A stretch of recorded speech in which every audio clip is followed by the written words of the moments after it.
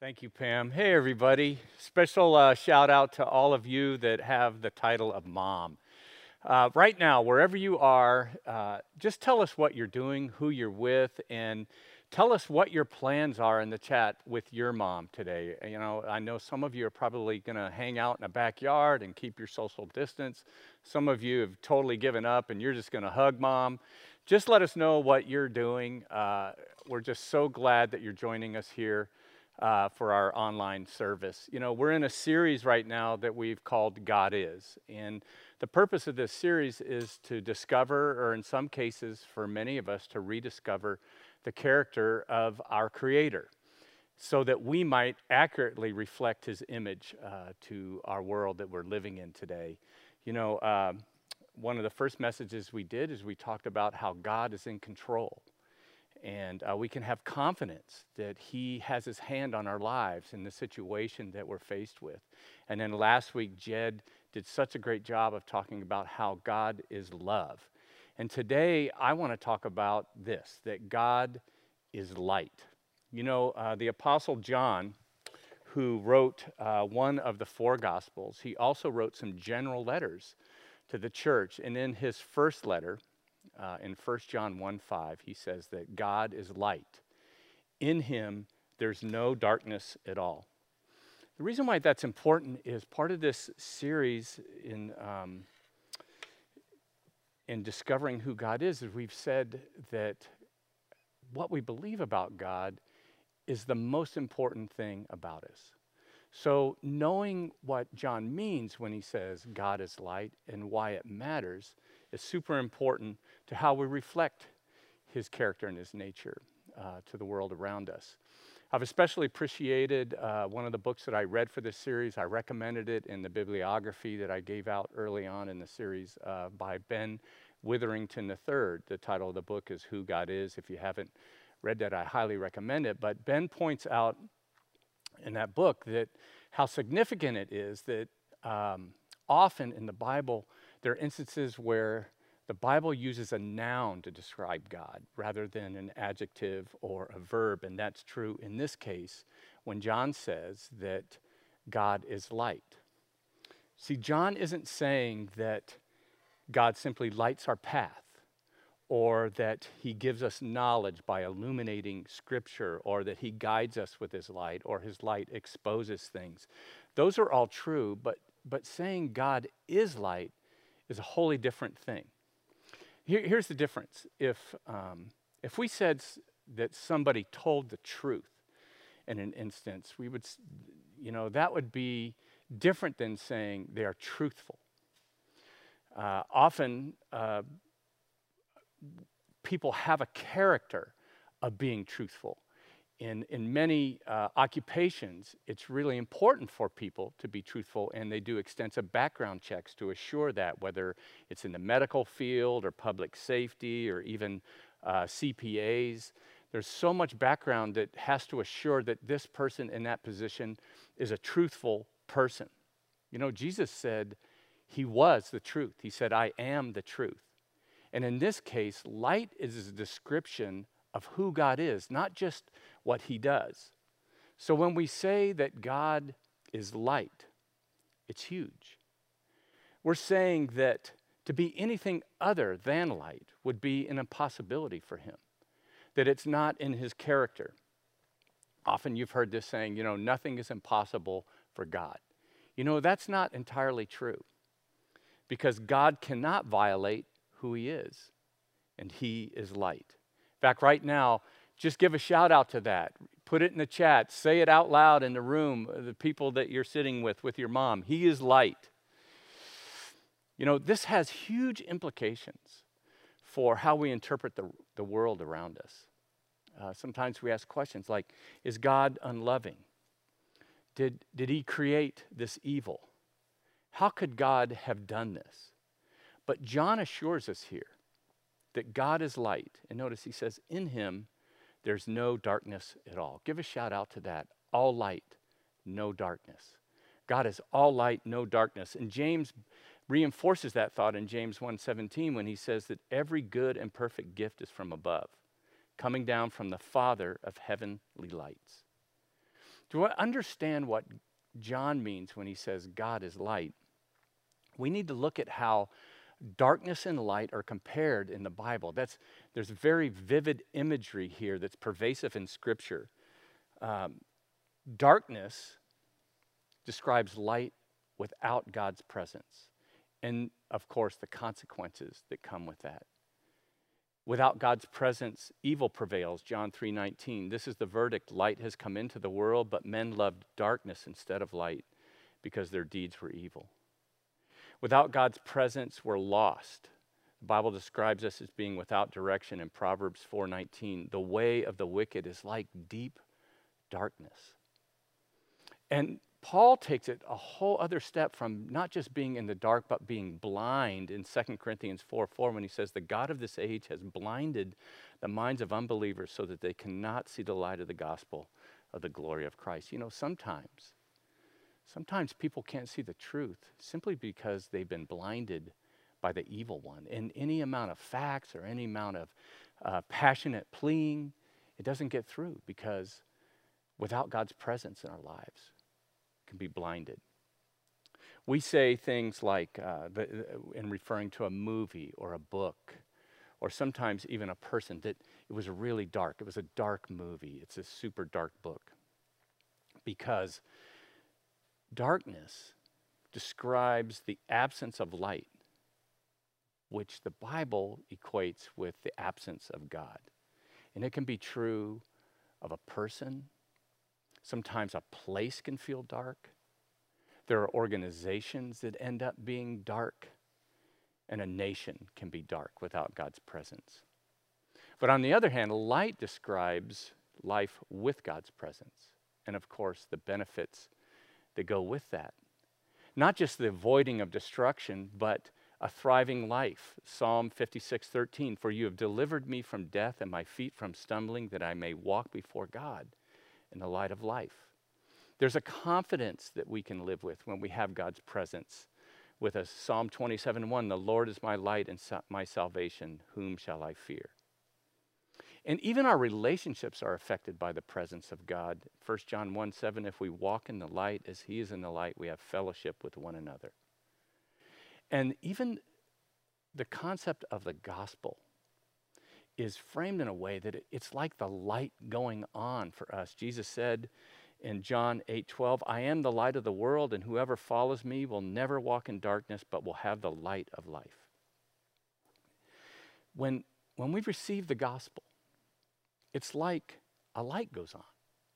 I remember when I first became a Christian, September 24th, 1972, a very long time ago. I remember it was like the light went on in my head. Like all of a sudden, it's like I had a different perspective of myself, of others, of the world around me. And I believe that that is the light of God shining in our lives. Now, Paul takes this to a whole nother level, and he's going to, the verse I'm going to show you connects with the Genesis account of creation. And in 2 Corinthians 4:6, Paul writes, for God who said, let light shine out of darkness, a reference to the creative act of God, he made his light shine in our hearts to give us the light of knowledge of the glory of God in the face of Christ. Now, I don't know. I mean, this is for people that are much smarter than I. Is Paul speaking metaphorically, or is there something even true at the most basic level of life that beyond the chemical and biological and physical processes to sustain life, when God created light, he permeated the earth, the universe, with his presence. At least he revealed his presence in Jesus. You see, when God created light, he infused his character into the world. Light always represents God's presence. When he introduced light to the universe, he brought his presence into it. The Genesis account says that the earth was formless and void and dark without God, without light. And so isn't that true also of our souls? Until Jesus comes and the light of God is shed in our hearts. Some of us can clearly remember that time when we did not have God in our lives. Maybe some of you are listening right now and you're saying, like, I'm watching because I'm trying to figure the whole God thing out. But I can remember that it was like a light went on for me. And that's exactly the imagery that I would have used to describe what happened to us. How many of us actually have that story that we can remember life without God seemed dark and life with God is like the light is on? Maybe you want to give a shout out to that right now. I saw the light. This is what it means when John says God is light and why it matters. If light represents God's presence, then aren't we made for a life with his presence? That's why God invites us to live in his light. You see, darkness has only one advantage. It allows us to hide. I don't know if you've heard of this game before, sardines. My family plays it. It's the exact opposite of hide and seek. In hide and seek, people go and hide, and then the person that's has to run around and find them and reveal them. But in sardines, the tactics or the strategies are exactly the opposite. One person goes and hides, and then all the other people try to find them. Only when they find them, they don't call them out.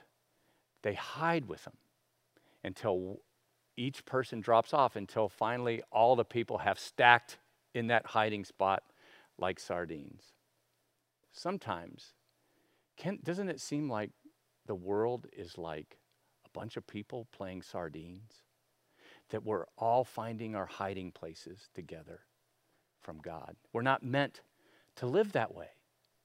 His invitation is exactly the opposite of hiding with other people in the dark. In Ephesians 5:8, Paul says that you were once darkness, but now you are light in the Lord.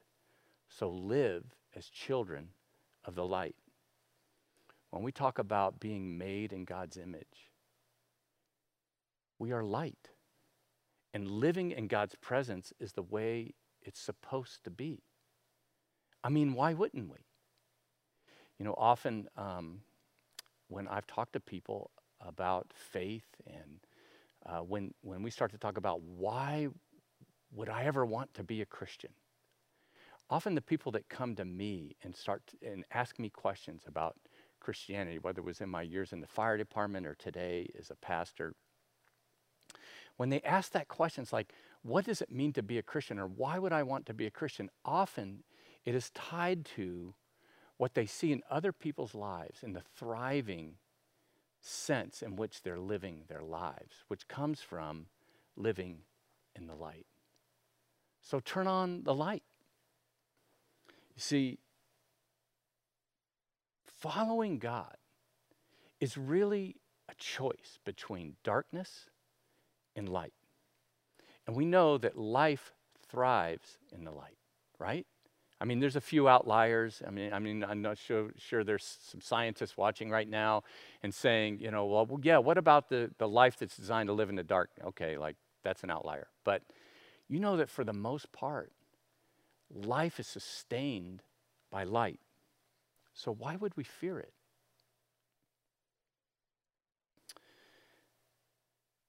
Living in the light is intentional. It's a constant choice to live in a way that we thrive in the light of God.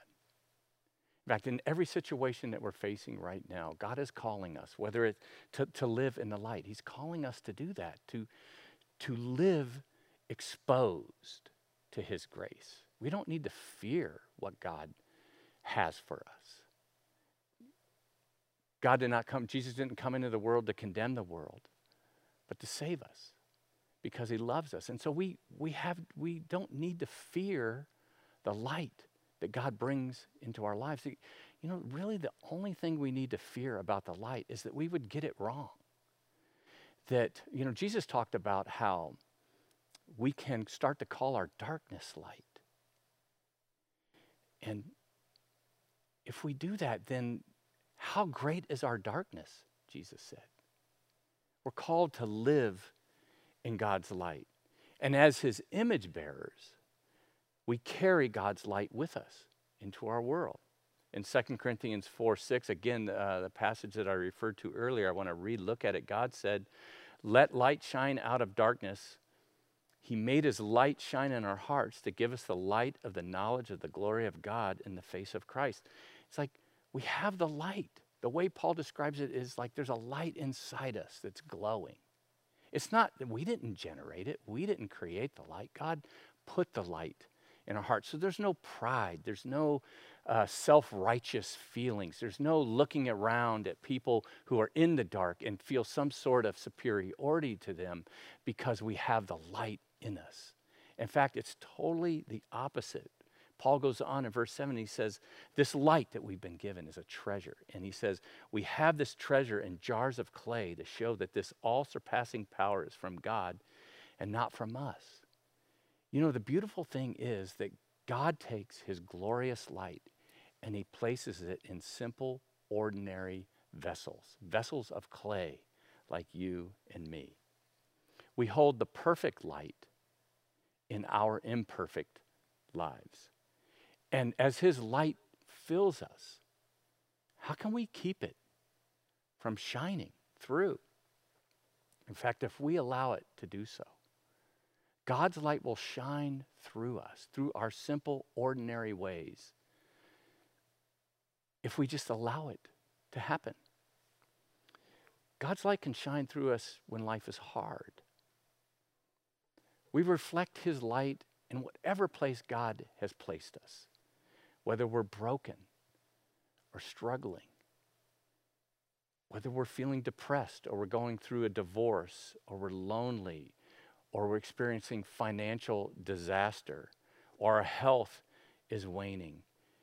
We can show God's light because we're simple, ordinary vessels. And God's light will leak through. We show the light of God, not our own goodness. But we can also show God's light when life is good, when our finances are strong, when our marriage is healthy, when our family is together, intact and thriving. We still shine the light then too. We shine the light, not our great choices. See, we don't bear God's light to hide in the shadows with it. You remember in children's church, well, I actually worked in children's church a long time ago, and that was chaos. But we used to sing a song, This Little Light of Mine. You remember that? This little light of mine, I'm going to let it shine, let it shine, let it shine. It actually has a melody, but I don't think that I can bring it. And put one of the lines in it is like, hide it under a bushel. No, I'm going to let it shine. It's like, why would I have the light to hide it? Jesus said in Matthew 5:14, you are the light of the world. A city on a hill cannot be hidden. Neither do people light a lamp and put it under a bowl. Instead, they put it on its stand, and it gives light to everyone in the house. In the same way, let your light shine before men, that they may see your good deeds and praise your Father in heaven.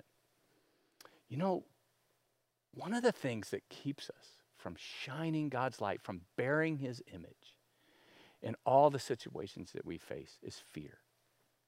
We're afraid. We're afraid to be weird. We're afraid we can't live up to that light. And so we hide it. And the last thing we want people to know is that we're a Christian at work. Or, you know, you have this opportunity to share what God has done in your life, like, you know, how faith has changed your marriage or your family or even your career, your life. And you know that God has had such an impact on your life, and it's like it's right there on the tip of your tongue. But like we hold it back. We don't bear his light to hide in shadows. But there's another misconception about bearing his light. We don't bear his light to shine only where there's already plenty of light. In Acts 13, Paul and Barnabas are speaking in the synagogue, which is in Antioch, which is part of modern-day Turkey. And in Acts 13:47, this is what they say to these religious traditionalists. in the synagogue, for this is what the Lord has commanded us. I have made you a light for the Gentiles, that you may bring salvation to the ends of the earth.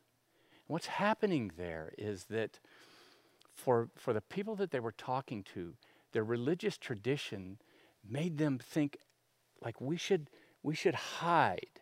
We should keep the bad people, the Gentiles, from becoming a part of us. That we're on the right team, they're on the wrong team.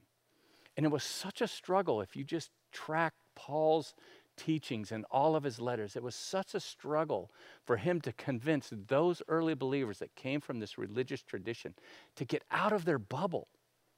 It was a thing then. It still is. I can't tell you, like, at times where I've heard from Christians say, like, well, what if they showed up? What if this person showed up, or that person, or someone who lived this lifestyle? What if they came to our church? And I'm like, I would be thrilled. Well, I wouldn't like it. Really? First of all, I'm like happy that anyone would show up to listen to me, right? But like this idea that there's like the good team and the bad team, it's like that's not our calling. Our calling is as bearers of God's image, who he has shined his light in our hearts. We have to shine the light. Not just where there's plenty of light. We don't just run from Bible study to Bible study and never talk to our neighbors and like hide out from the people that we deem unworthy of our relationship. I'm going to invite the band to come up now. And this idea of where God is light, and it's part of the image that we bear. You know, what we believe about God is the most important thing about us. If we believe that God has given us his light and it makes us better, if we believe that God has given us his light and we're somehow superior to other people, that's not what it means. God shined his light on us. I don't know if you've been tracking the stories of God is in his people that Lisa and Heather and some of our other folks have been putting out. You have to watch these.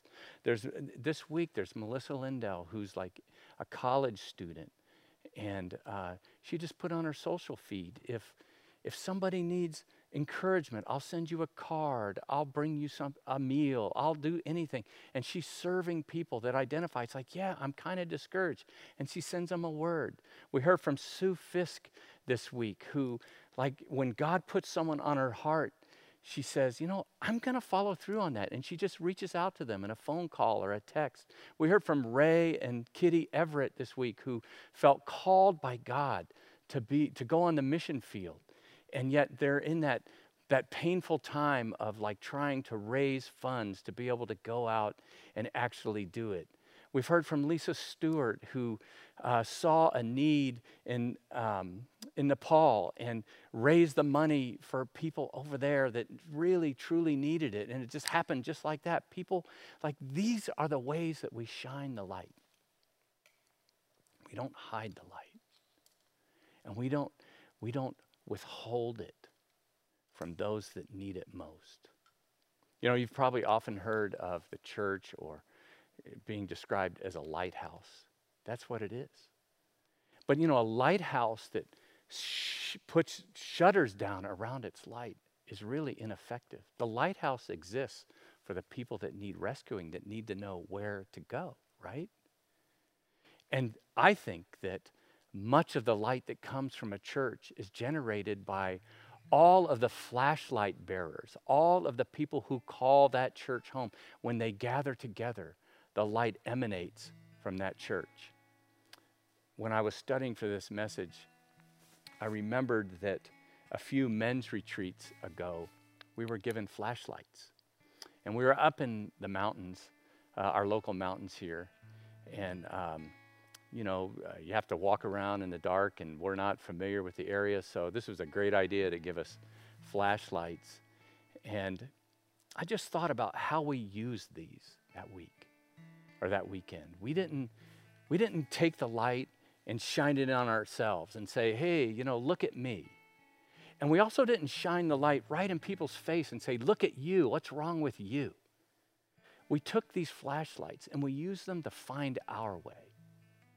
And when someone forgot theirs, which I did, or when somebody needed help getting somewhere, we took our light and we shined it for them. I think that's what it means to bear God's image in that he is light. He's given us light. And we can reflect that light in our families, where you work, in your community, in your little league, on your teams that you're a part of, as you're a student in your college dormitory. God gives us so many opportunities to take his light. We don't have to create it. It's the light that he's given us. And we can shine it so that people can find their way back to him. Let's pray.